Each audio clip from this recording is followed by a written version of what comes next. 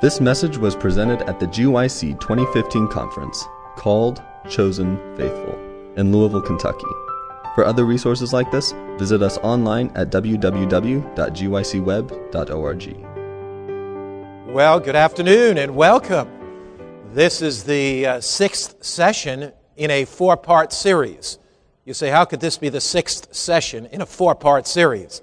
Well, sessions 1, 2, 3, and 4 were actually contiguous. We had different sessions, and then in session 5 we summarized 1 and 2, and in session 6 we'll summarize what we did in 3 and 4. So welcome to class. This is a Bible study class, and I know that when you have your Bibles out, you will be looking in, and the best way to get something out of the class is you need a Bible, a pen, a piece of paper, and fourthly, the back of somebody in front of you.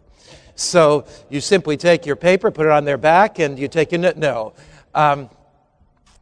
If you participate in class by opening your Bible, and I know if you are using your phone, you're not texting, you're looking at the text. But if you participate by opening your Bible, circling a word, taking a note, at the end of your program book, you'll notice that there are some note pages. But the more you actively participate, take the material home, study it, the more you will get out of the class.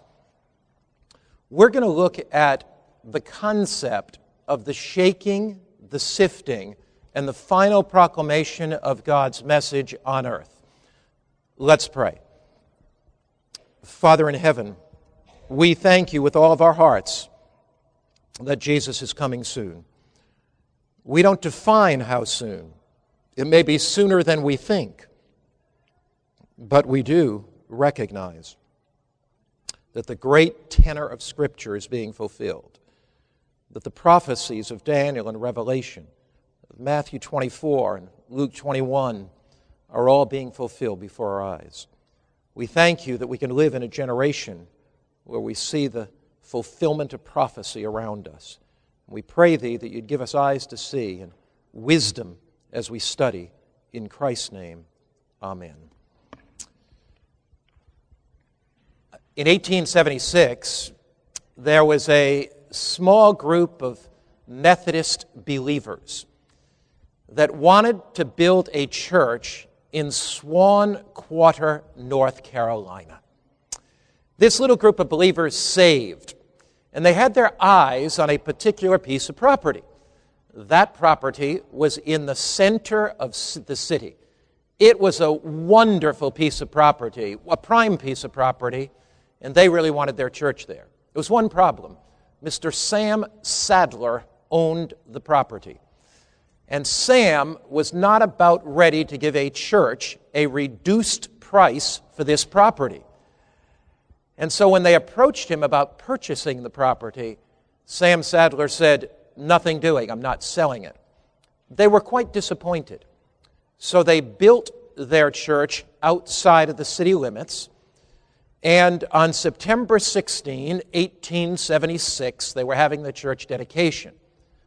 A hurricane came through Swan Quarter that day. It poured down rain. The streets flooded. They obviously could not have their church dedication. But there was such flooding that it lifted the church off its moorings. Witness accounts record the church being blown gently down Oyster Creek Road. As the church came down Oyster Creek Road, it made a sharp right turn on Main Street. Don't get ahead of me, please. Made a sharp right turn on Main Street and was blown to the very property that they wanted, Mr. Sam Sadler's property, and the little church sat there. The next day, when the winds abated and the rain stopped flowing and stopped pounding down, Mr. Sam Sadler came out, and the church members were around the church, and he said, "I give up. I can't fight against God."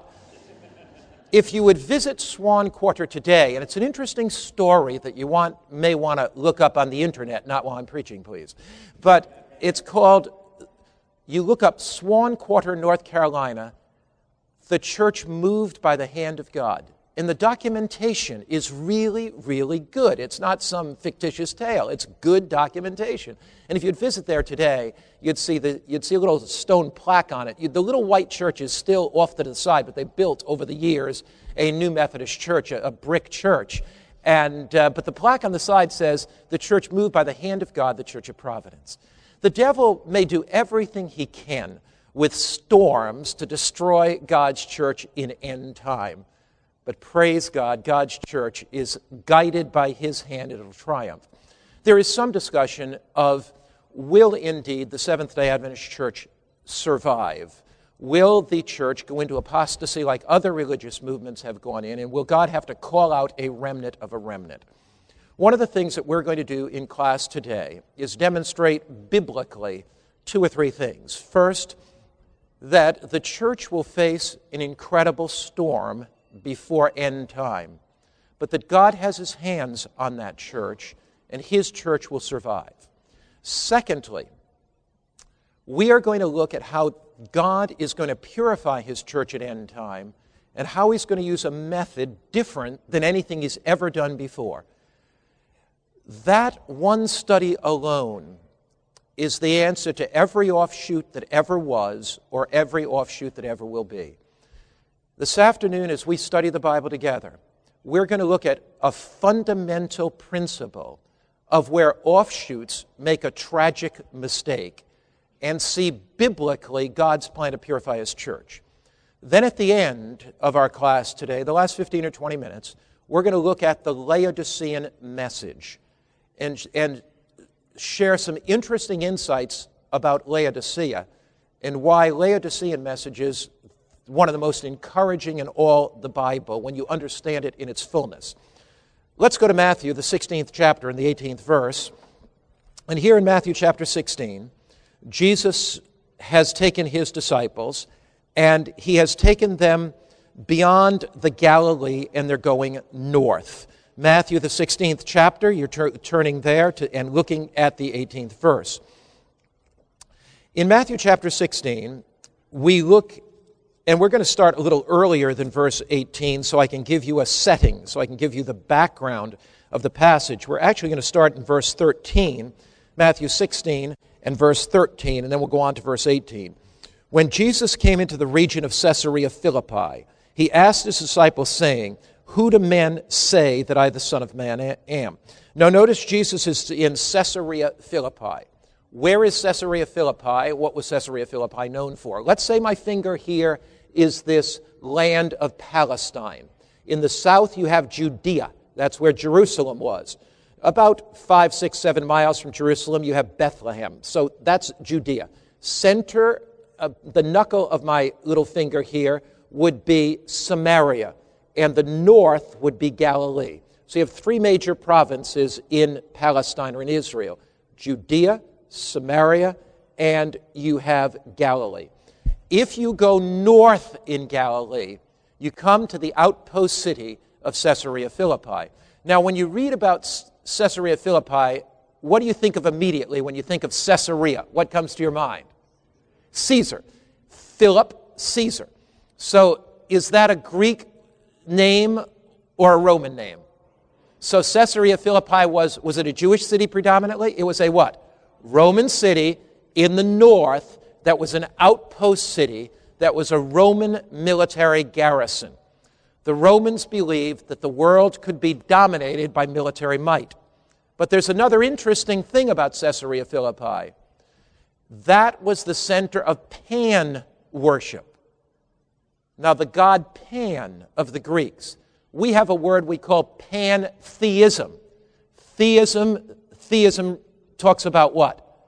God. And pan means what? Nature. So pantheism is seeing God in every aspect of nature. It's, of course, a Greek philosophical heresy where God would be seen in the tree. God would be seen in the plant. Caesarea Philippi was the center of pantheism. It was a center of Greek philosophy and there was a temple dedicated to the god Pan there. The Romans believed that the world would be conquered by military might. The Greeks believed that the world would be conquered by philosophy. But there's something else, or intellectualism. So the Romans, power, strength. The Greeks, intellectualism, education, philosophy. But then you have the Jews. The Jews had a major temple at Caesarea Philippi because it was there that the fountains of the Jordan River began, and the Jews had the idea that water and life were equated, and so you have the Mount Hermon and the snows melting, coming down the streams of the Jordan, and so they built a temple there with the idea that this was the foundation of Judaism, one of the places, a number of places. Of course, Jerusalem was the center. So Jesus walks. He leaves Capernaum, and he's walking. And his disciples must wonder, where is he going and why? And he walks north, and he sets himself against the backdrop of Roman military might, of Greek philosophy, of formal religion. And what Christ is really saying is that military might is not going to change the world, and brilliance of the human mind is not going to change the world. And formal religion is not going to change the world. But the church of the living Christ, built on the foundation of his word, is going to change the world. That's what's going on here in Matthew, the 16th chapter. So we look, Matthew chapter 16, verse 13. When Jesus came to the region of Caesarea Philippi, so he sets himself against the backdrop of Roman military might, of Greek philosophy, sets himself against the backdrop of ritualistic formal religion. He asks his disciples, saying, "Who do men say that I am?" Some say you're John the Baptist, John who had been killed, and maybe he's risen from the dead. They didn't know. Some say you're Elijah, who was translated without seeing death. Some say you're Jeremiah. He said to them, "But who do you say that I am?" That's always the question. The question is never what do others say, but who do you say that I am? Have you come to the place in your life where you've accepted the living Christ and he's transformed you? But who do you say that I am? Peter said, "You're the Christ, the Son of the living God." And Jesus said, "Blessed are you, Simon Bar-Jonah, for flesh and blood has not revealed this to you, but my Father." When we come to the conclusion that Christ is the Son of the living God, it's always through the moving of the Holy Spirit. When we give our lives to Christ, he draws us first before we ever come to him. It's flesh and blood has not revealed it, but the Spirit. Then he says, "And I say to you, you are Peter." The word there is Cephas, or Petros, which is movable stone. Upon this rock, this Petra, this immovable stone, the fact that I am the Son of the living God, I will build my church. Now, some people say that the church is a human bureaucratic institution. In my evangelism, I've had people say to me, "I want to accept Christ, but I don't want to accept the church. It's just a lot of bureaucrats that sit in some office taking people's money." But here Jesus said, "I will build my church." Who is it that built the church? Jesus Christ. He says, "I will build my church, and the gates of hell will not prevail against it." Here is the incredible good news. Although the church of Jesus Christ may at times be oppressed or pushed down, the gates of hell won't prevail against it. Although the church of Jesus Christ at times may compromise its integrity and depart from its values, Jesus is going to sweep in the last days a mighty revival through his church. He says, "I'll build my church, and the gates of hell will not prevail against it." So the good news is that in the final analysis, Christ is going to win and Satan is going to lose. Now, down through the ages, God had an interesting way of purifying his church. We're talking in this class about the remnant, and we're discussing the question today, will the church survive? Down through the ages, Christ had an interesting way of purifying his church. He always called out from the main body those who would be his chosen people. We'll demonstrate that in a few ways in the Old Testament. If you begin with Abraham, for example, in Genesis chapter 12. So the church becomes the called out ones. This is true in the Old Testament, and it's true in the New Testament. In fact, in the New Testament, the Greek word for church is ekklesia. Klesia in Greek means called. The verb is to call. Ek means out of. So the very word church in the New Testament for Greek believers, New Testament, of course, written in the Greek language, was called the ekklesia, the ones called out from the larger body.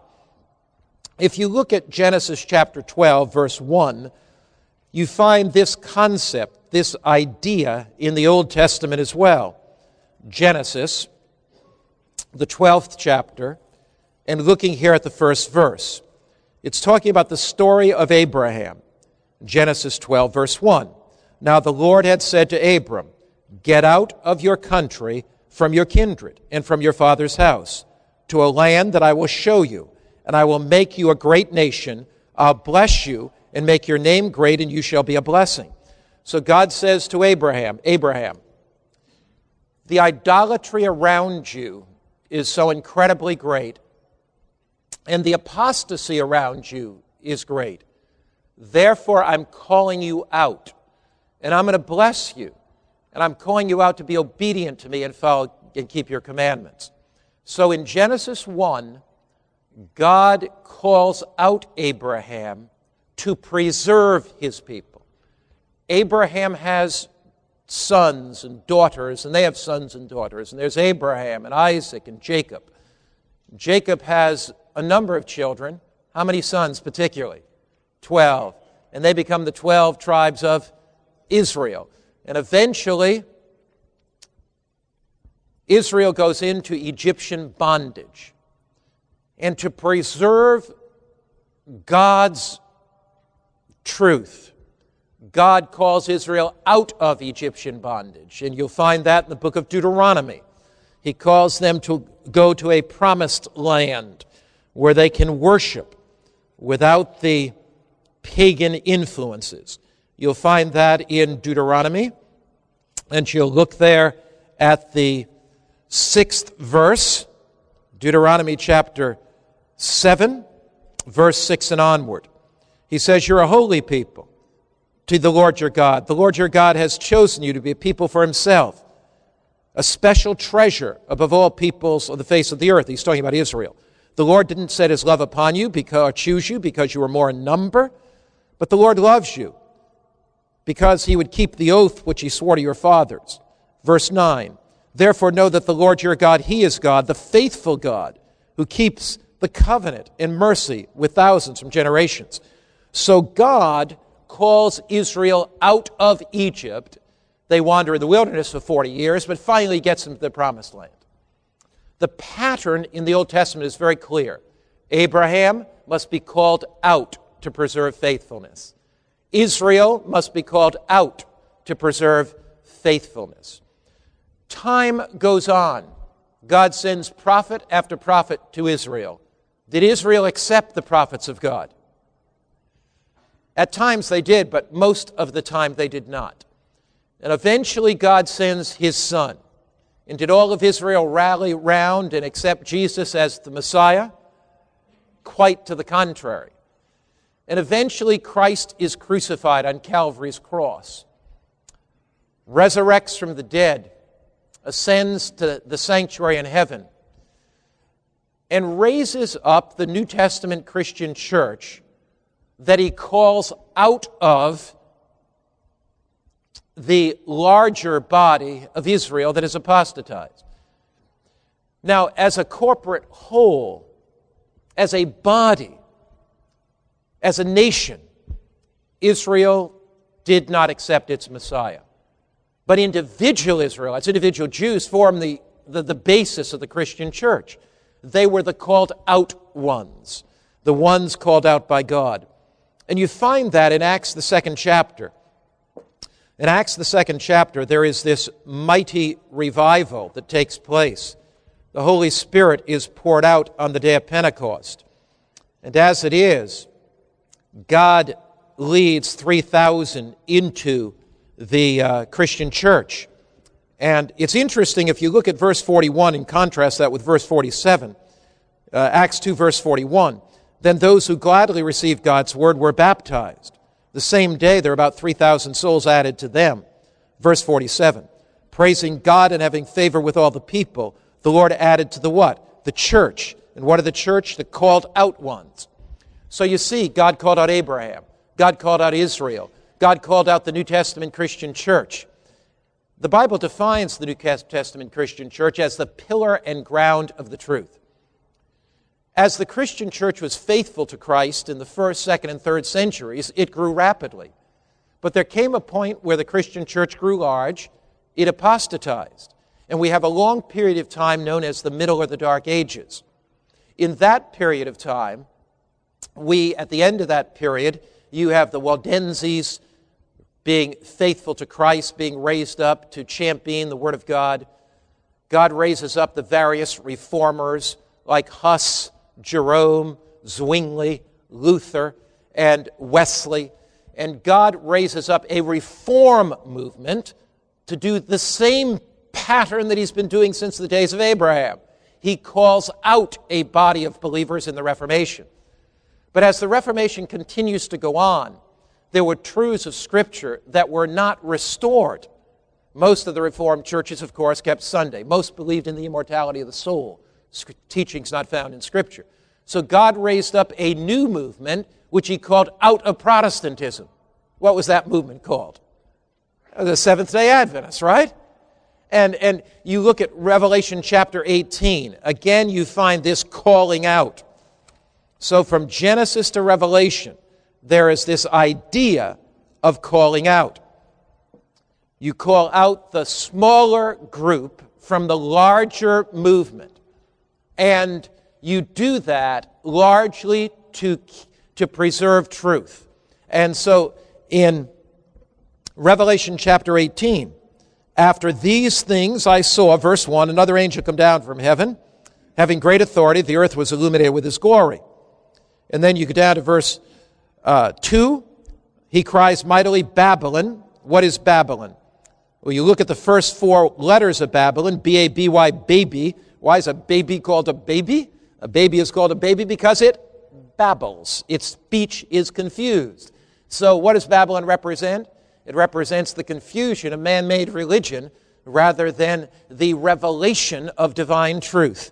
And so you look here in verse, it talks about Babylon is fallen. Verse 3 is an interesting verse. It says, the nations have drunk of the wine of the wrath of her fornication. Wine affects the forebrain, conscience, judgment. And it's the wine of false doctrine that has intoxicated the nations of the world, and they don't understand fully truth. For all nations have drunk of the wine of the wrath of her fornication. And what is fornication? It's an illicit union. The kings of the earth have committed fornication with her. So the kings or the political powers of the earth have an illicit union with the church. When the church looks to the state for its power, it becomes beast-like, because there is only one head of the church, and the head of that church is Jesus Christ. So here, Revelation chapter 18 is talking about an illicit union between church and state. But another element is brought in, and the merchants of the earth have become rich through the abundance of her luxuries. So here you have a political, economic, and religious union that's taking place. So Revelation 18 is talking about God's final call, last days of Earth's history, where there's a political, economic, and religious union that lines up.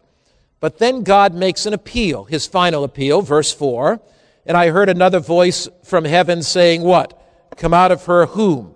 My people, lest you share in her sins, lest you receive of her plagues. So again, there's this calling out. There's the apostasy of a larger body called Babylon. There is that calling out. Incidentally, it says, come out of her, my people. Where are many or most of God's people today? They're in Babylon. They're in churches that don't understand the fullness of his love, the majesty of his grace, the awesomeness of His truth. And God is giving appeal for them to come. Seventh-day Adventists do not believe that salvation comes with a denominational label. We believe that salvation comes to men and women whose hearts are sold out totally for Jesus Christ and who are committed to following His truth wherever it leads. I am a Seventh-day Adventist, not because I was born an Adventist. I was born in a lovely Roman Catholic home. I was educated by the priests and nuns and memorized the Mass in Latin, or at least the portions of it.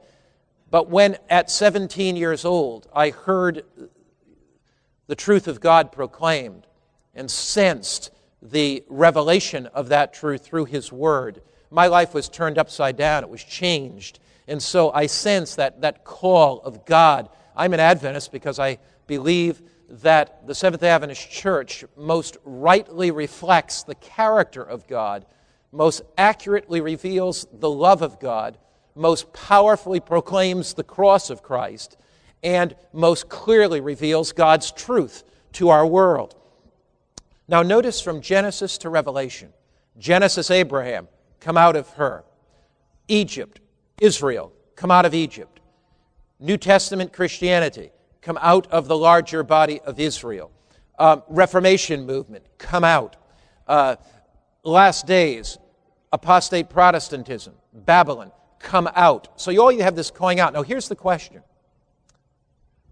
Will there be a calling out from the Seventh-day Adventist Church if it grows large and apostatizes? Will there be a calling out of a smaller remnant? That's the basic question. Now let's approach that question in a variety of ways. Number one, if there were a calling out, what would say that movement would not grow large and there would need to be a calling out from it? If you have Adventists and you have Reform Adventists, then you have the Reform Adventists, then you have the Reform Adventists. So there must come a point at which there is no longer a calling out, correct? And what I want to show you today is that a number of things. There is no teaching in the Bible that teaches the remnant of the remnant. Revelation chapter 12 teaches the remnant of her seed. We'll look at the seven churches. You start with Ephesus, Smyrna, Pergamos, Thyatira. You go Sardis, Philadelphia, Laodicea. Laodicea is the seventh church. You don't have a remnant coming out of Laodicea. God's method in the last days of Earth's history is not a calling out of the faithful, but a shaking out of the unfaithful. If you understand what I've just said, it'll save you from 1,000 heresies. God's method in the last days of Earth's history is not a calling out of the faithful, but it is a shaking out of the unfaithful. Because the wheat and tares grow together until what? The harvest. Offshoots make great capital of the fact of what they perceive to be liberal trends in the church, right? And they try to point those out. The thing that they miss is the clear parable of Jesus. The wheat and tares will grow together till what? The harvest. Now, we looked at the fact that there's a difference between a calling out and a shaking out. And we need to probe that. Take your Bible and turn to Hebrews chapter 12. There is no passage in Scripture that is clearer. No passage in Scripture that is clearer on this shaking out. That must be fundamentally clear in our minds. We're looking at Hebrews, the 12th chapter. Hebrews chapter 12. God's method of purifying His church today is not a calling out of the faithful, but is a shaking out of the unfaithful. And if you study the shaking carefully, in the Bible and the writings of Ellen White, there are many different things that will cause that shaking. Some are heresies that come into the church that God allows, that shake out some. Some are shaken out because they're Laodicean and they're complacent And when the test of persecution comes, they go. So there's a variety of agencies that produce an end-time shaking. But Hebrews chapter 12, starting with verse 25, see that you do not refuse him who speaks. For if they did not escape or refused him who spoke on earth, much more shall we not escape if we turn away from him who speaks from heaven. Now, what's that talking about? As we shall see, it's an allusion to Mount Sinai. When God came on Mount Sinai and spoke to Moses, and when he wrote the Ten Commandments with his own finger, there was a shaking. Earth shook with the thunderous voice of God. So Hebrews, the writer of Hebrews, Paul, is alluding to that. Verse 26. Whose voice then shook the earth. That's God at Sinai. So there's law language here. He brings you back to the law of God. Law of God, faith of Jesus, will be part of an end-time scenario, conflict. Verse 26. But now he has promised, saying, yet once more I shake not only the earth, but also heaven. What does it mean to shake heaven? Keep going. Now this yet once more indicates the removal of things that are being shaken. What happens to the things that are being shaken? What happens to those? Do they stay? They are what, according to Scripture? They're removed. Verse 27. Yet once more indicates the removal of things that be shaken. As of things that are made, that the things which cannot be shaken may remain. The reason we are not interested in any offshoot is they do not remain, but they shoot off. And so God here tells us that a mighty shaking is coming. And there will be multitudes that leave the Adventist church. But there'll be multitudes that come in from churches that are not now called Babylon. There'll be multitudes that come in as they hear the call of God. Verse 28, why do we remain? Why aren't we shaken out? Why do we remain? Therefore, since we are receiving a kingdom which cannot be shaken, although the shaking comes to God's church, we remain committed to Christ. We remain loyal to God. We remain faithful to His Word. Why? Because we know to His little flock He will give the kingdom. We know that the kingdom is coming. We know that the church will triumph in glory. We know that it will arise as fair as the sun, as mighty as an army with banners. We know that His people, according to Ephesians chapter 4 and 5, will not have spot or wrinkle or any such thing.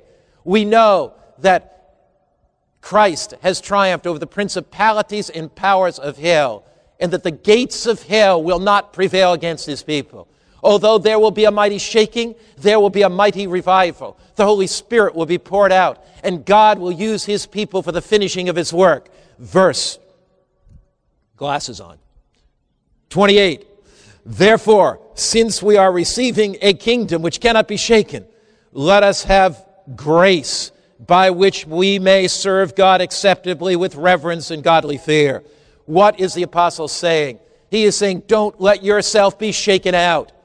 Keep your faith in this living Christ. Let His truth change your life, and let nothing shake you out. To this people and to this church, God has sent a last day message. There are 4 chapters in the book of Revelation that describe God's church. Revelation chapter 10 describes the historic rise of God's church. It describes the fact that God's church would rise up after disappointment. That it would study the prophecies of Daniel. The prophecies of Daniel would be sweet in the mouth, bitter in the belly. And God would raise up a New Testament, God would raise up His church like He did the New Testament movement out of disappointment. Just as the disciples anticipated that Jesus would establish His kingdom on earth, and He didn't do that, and they were bitterly disappointed. He died on the cross. They misunderstood prophecy. They thought the Messiah was going to usher in an eternal kingdom at that point, that Christ was going to vanquish the enemies. Christ died, was resurrected, ascended to heaven. And out of the disappointment of 31 AD, Jesus poured out his Holy Spirit from the sanctuary, and the New Testament church was raised up. Fast forward 2,000 years, almost. Fast forward to 1844.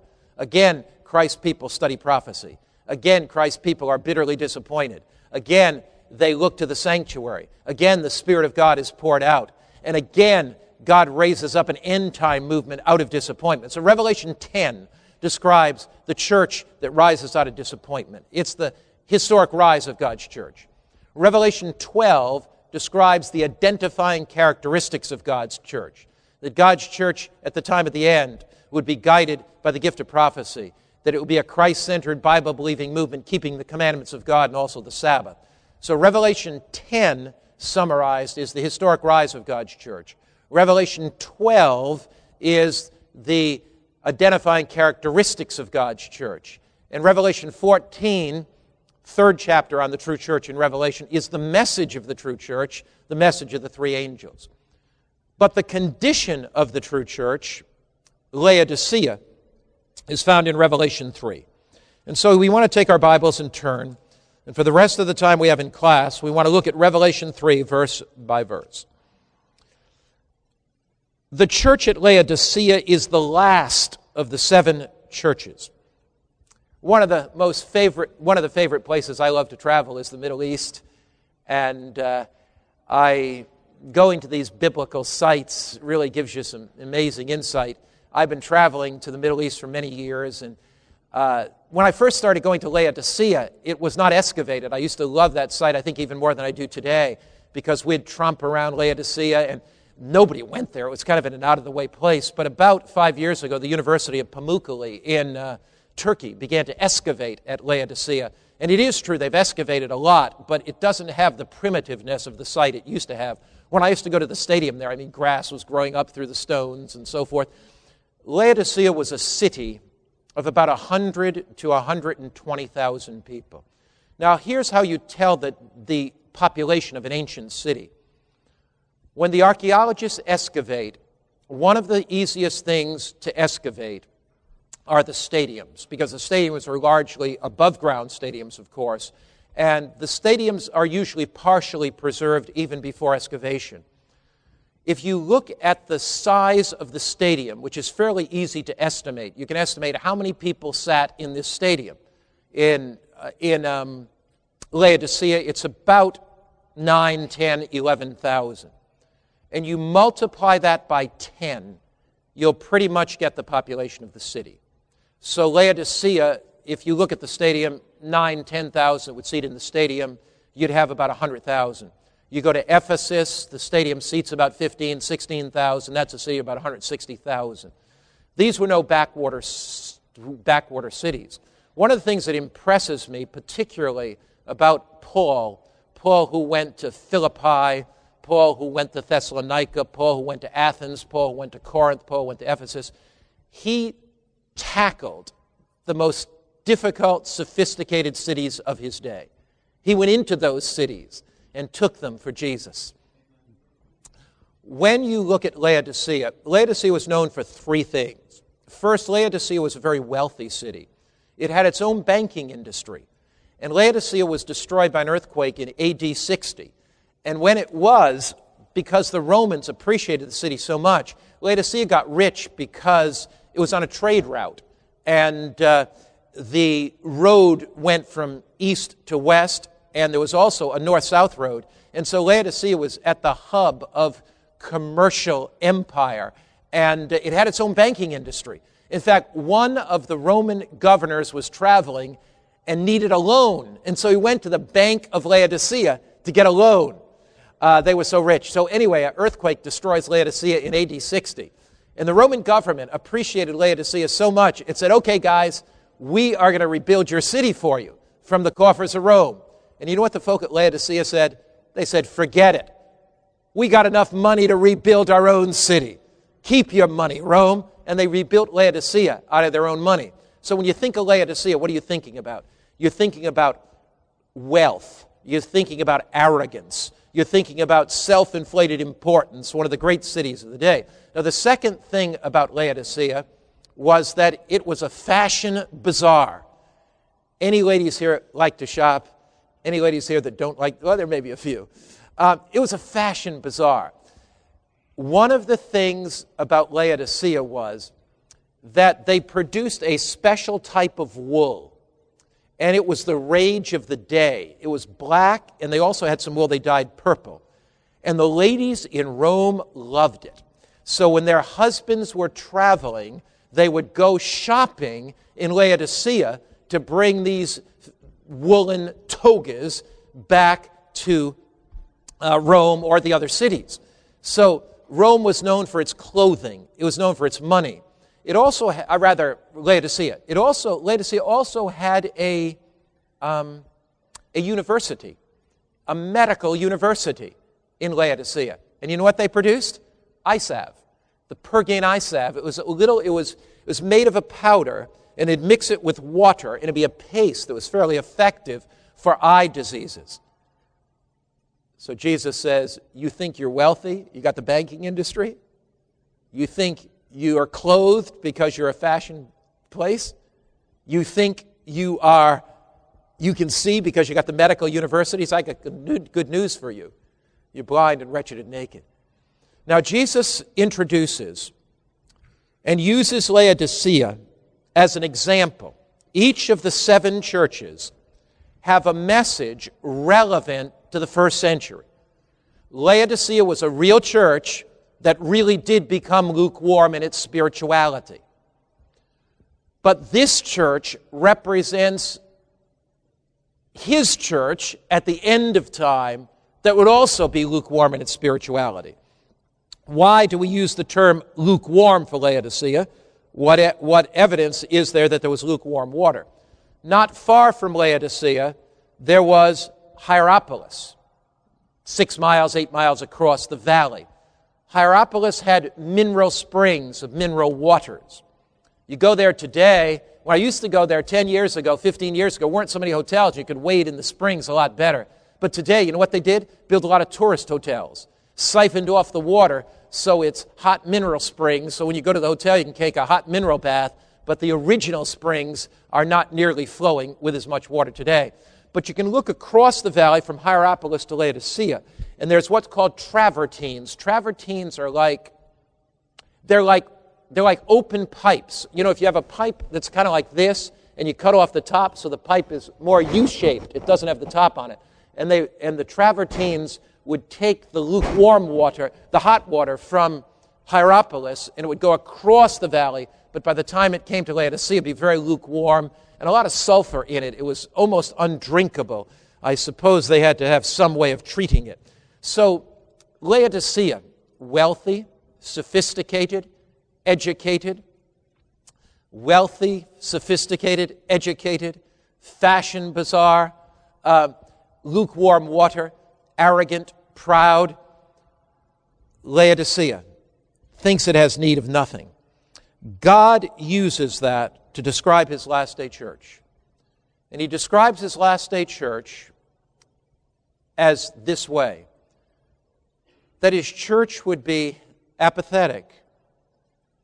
It would be complacent. It would lose the passion for mission in many areas. It would look inward rather than outward. It could become self-focused. Prayer at times would become an external form. Bible study would lose its passion. And so when he describes Laodicea, that's the description. But here is the incredible good news. There's no message in the Bible that is more encouraging than the Laodicea message, and I'll show you why. Take your Bibles and look at Revelation chapter 3. We start at Revelation 3, verse 14.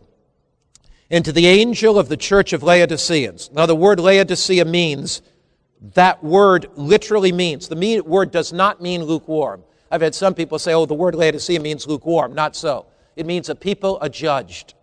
So Laodicea is the 7th church. There is no church called out of Laodicea. It is the church of the judgment hour. Generally speaking, it has become complacent, apathetic, and lost its sense of mission. So God wants to bring a mighty revival, and we'll see what he does. These things says I need to have somebody help me with the last part of verse 14. These things says the what? The what? Amen. When do you use amen? At the beginning, right? When do you use amen? Jesus says there's Ephesus, there's Smyrna, there's Pergamos, there's Thyatira, there's Sardis, there is Philadelphia, there's Laodicea, and then there is what, everybody? There is what? Oh, there's no church coming out of Laodicea because Jesus says amen. And for all those people that say the remnant's going to come out of the remnant and God's going to call people out of Adventism, when Jesus says it is amen, I say amen. Amen. That was right. Amen. All right. Now, these things says the amen. So Jesus says after Laodicea there is no other movement. After Laodicea there's amen. Then it says Christ is the faithful and true witness. What does it mean that Christ is the faithful and true witness? Oh, God, forgive me. You know what I used to think that meant? That Christ is faithfully and truly witnessing of all my sins so he can reveal them in the judgment. That is certainly not biblical. What does it mean that Christ is the faithful and true witness? Who is he the faithful and true witness of? Remember when Philip came and Philip said to Jesus, "Show us the Father." And what did Jesus say to Philip? "If you have seen me, you have seen what? The Father." Jesus walked the dusty streets of Galilee and he touched the eyes of the blind and they were opened. Touched the ears of the deaf and they were unstopped. He was the faithful and true witness of the Father's love. Mary is thrown at his feet in adultery. And Jesus says, "I don't condemn you, go and sin no more." He's the faithful and true witness of forgiveness. The demoniacs come to him and he casts them out. He's the faithful and true witness of the power of God. So Jesus is the faithful and true witness of the Father. And what does Laodicea need more than anything else? A vision of the faithful and true witness. To see what God is really like. To see God is as not the vindictive judge and the wrathful tyrant that Satan has made him out to be. But to see God as one that cares, God that loves. To see a great big God that can help them over the hurdles of life and the challenges of life. So to Laodicea, Christ says, "I'm the amen. This is the last church, the last movement. And to this church, I will be revealed as the faithful and true witness. And charmed by my love and changed by my power, there'll be a mighty revival that sweeps through my people." We continue. Notice, verse 14, last part, in the beginning of the creation of God. Now that confuses some people. Did Christ come forth as the beginning of the creation of God? Was he the first one that God created? I'm going to pause and just give you a little hint on some of the things that are happening in Adventism today, but I can't spend a lot of time developing this, but I'll give you a seed thought. There are those people that will take a text like this and misinterpret it. Take a text like that Christ was begotten of the Father. Every time the Bible uses begotten, it's the incarnation. He's coming into the world. There'll be those people that say any idea of Father, Son, and the Holy Spirit as separate beings eternally, that's kind of paganism. And they'll have the idea that God is one. He kind of begot Jesus. There was a time, evidently, that Jesus was not, they will say, and he came forth in the Father. And they'll say the Holy Spirit is some kind of force and not the third person of the Godhead. I want to just give you one line of reasoning. I could give you 50 texts that prove that that is untrue, that Christ is eternal. John 8:58, Jesus says, "I am the I am." He's eternal. The Greek word is ego eimi. I've existed from eternity. But here's something just to reason about. When you talk to those people, this is what they'll say to you.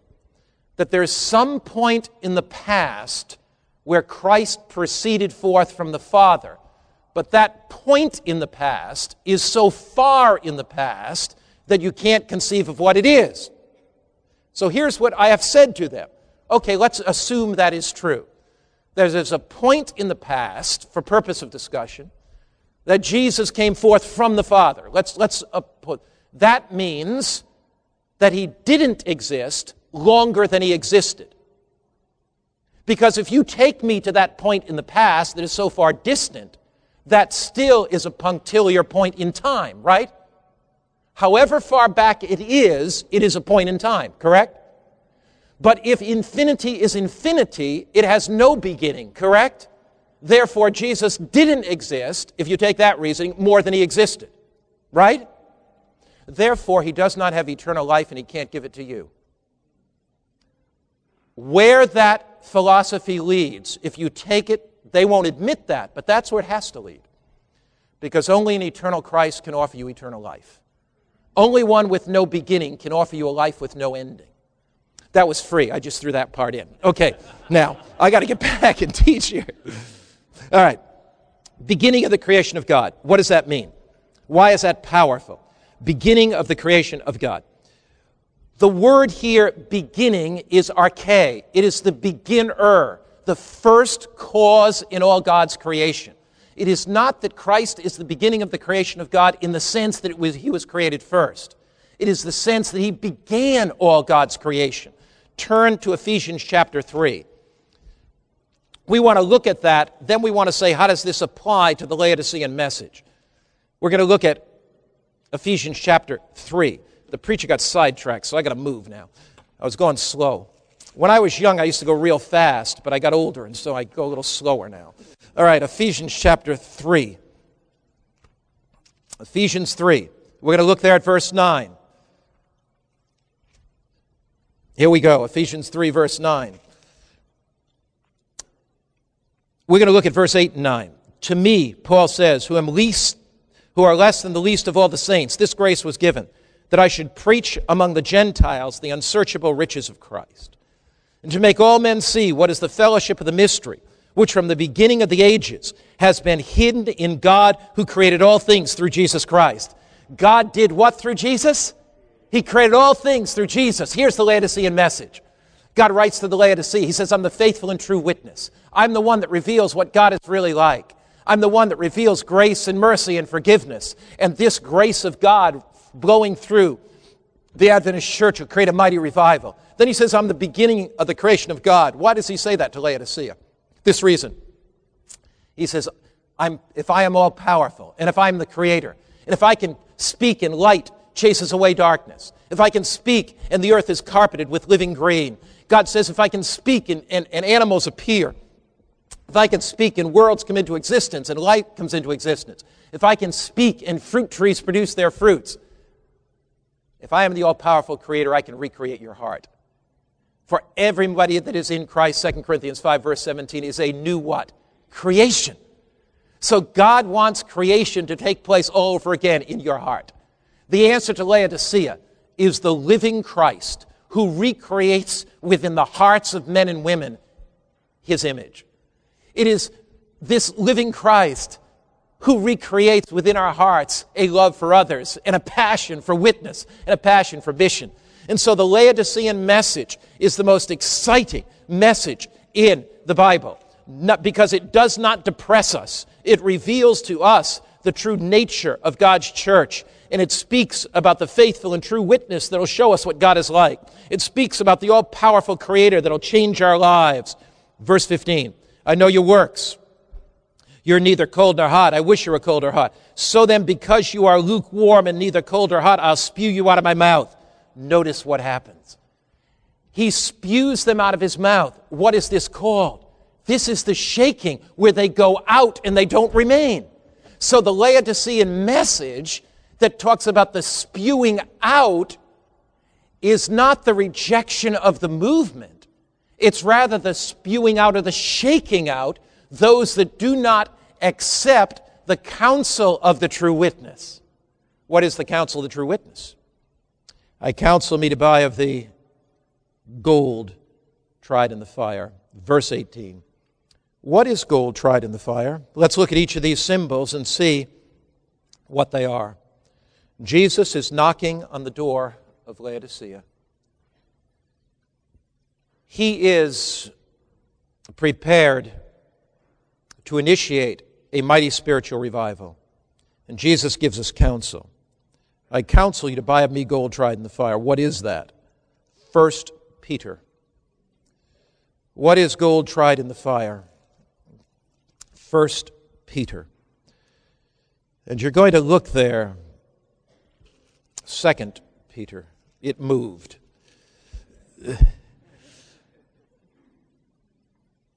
Yes. We want to look at a couple of the Peters. What is gold tried in the fire? We're going to look at 2 Peter and 1 Peter. We don't want to leave 1 Peter out, but we got to get in 2 Peter as well. 2 Peter chapter 2, verse 4. By which have been given to us exceeding great and precious promises, that through these you might be partakers of the divine nature, having escaped the corruption that's in the world through lust. Now, keep your finger there. Now go back to 1 Peter. 1 Peter. And now look at 1 Peter chapter 1, verse 6 and 7. We're going to compare those two verses. 1 Peter 1, verse 6 and 7. In this you greatly rejoice, though now for a little while, if need be, you have been grieved by various trials, that the genuineness of your faith, being more precious than gold, that perishes, is tested by fire, may be found in praise and honor and glory. What is the gold? I counsel you to go buy me gold tried in the fire. It's faith that has been tested by trial. Have you had your faith tested by trials? And have you hung on to Christ in spite of that? I counsel you to buy me gold tried in the fire. What is he saying? Translation. I counsel you to hang on no matter what test you go through. I counsel you to trust me no matter what challenges you face. Because I'm going to develop within you a faith to get you through end time. Because when every earthly support is cut off, the only thing you will have is your bedrock faith and trust in God. So he says, I counsel you to buy me gold tried in the fire. What is gold tried in the fire? It is faith that works by love. It is a trust in God that is so deep that nothing can shake us from Him and His movement. How do we develop this faith that works by love? How is it that our faith in God is dramatically increased? That's where 2 Peter chapter 2 comes in, verse 4. By which have been given to us exceeding great and precious promises. Has God given us the promises of His Word? Are they precious? Are they more than precious? Are they great and precious? Are they more than great and precious? Are they exceeding great and precious? That through these you might be partakers of the divine nature. How do we become partakers of the divine nature? Through the promises of God. How do the promises of God relate to faith in God? When I read the Old Testament and see Moses and the children of Israel fleeing from Egyptian bondage, and I see and read in Exodus how God opened the Red Sea, I say, God, if you open the sea for them, you can open the way before me.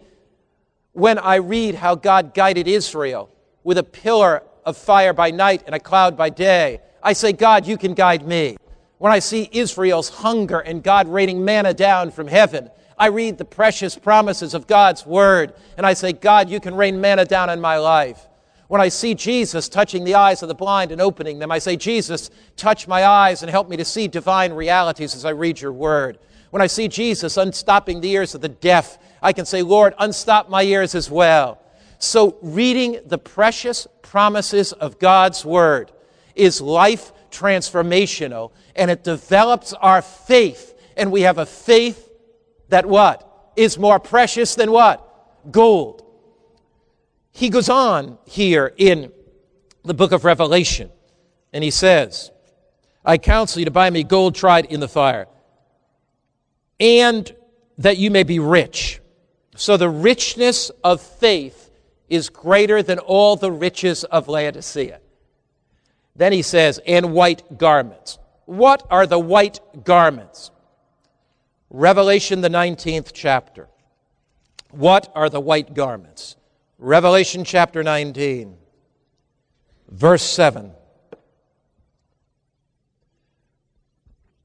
Let us rejoice and be glad and rejoice. Revelation 19:7. Give glory to him, for the marriage of the Lamb has come. His wife has made herself ready. And to her was granted to be arrayed in fine linen, clean and bright, for the fine linen is the righteous acts of the saints. Now, if you look at the progression, gold, white linen, eye salve. The gold is a faith. Gold has to do with the inner relationship with Christ, in which I know him as a friend and I trust him. What is faith? Faith is a relationship with God as a friend well known. So that I will trust him implicitly to do whatever he asks and go wherever he follows. Faith is an internal quality in which I trust God implicitly.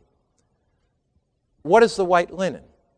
The white linen is the corresponding result of faith, in which the righteousness of Christ imparted to me reveals in my life a character difference. That's why Revelation 19, verse 9 says, to her is granted to be arrayed in white linen, clean and bright, for the fine linen is the righteous acts of the saints. What does Laodicea need? A faith that leads to positive action and Christ-like works. So the fine linen has to do with positive choices based on faith, empowered by the righteousness of Christ that transform our lives. What about the eye salve? I conclude with this. The eye salve is the divinely anointed vision. So I see the world as Christ sees the world. And I have a passion for the world like Christ has a passion for the world. Faith within leads to good works without. Eye salve has to do with a missionary drive, a concern for the world that Christ has, the openness to the Spirit, and the infilling of the Spirit, empowering by the Spirit. So then let's summarize as we conclude our class. What have we discovered? We discovered that God is a church, and the gates of hell will not prevail against it. We've discovered that throughout the ages, God has called people out of his movement. But there has to come a point where there'll be an amen.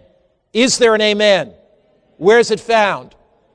Right after right after Laodicea, right? There's an amen. So there's no remnant that comes out of that. There's an amen there.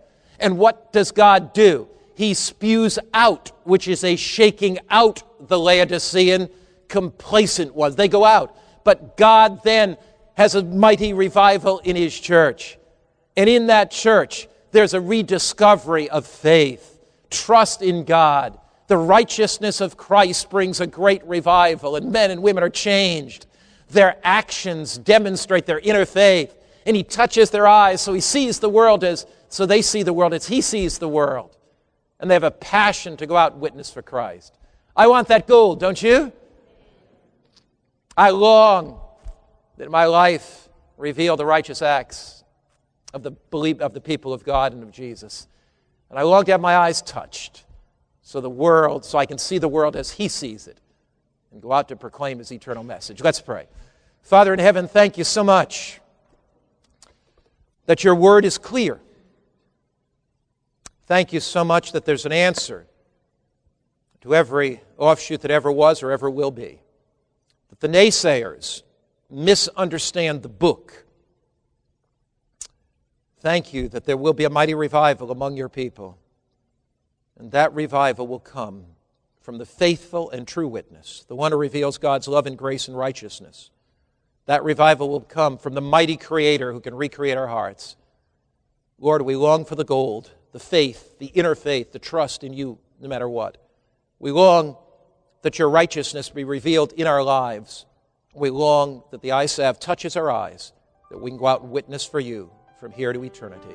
In Christ's name, amen. Thank you for coming to class today. Enjoy the rest of your Sabbath. This message was recorded at the GYC 2015 conference called Chosen Faithful in Louisville, Kentucky. GYC, a supporting ministry of the Seventh-day Adventist Church, seeks to inspire young people to be Bible-based, Christ-centered, and soul-winning Christians. To download or purchase other resources like this, visit us online at www.gycweb.org.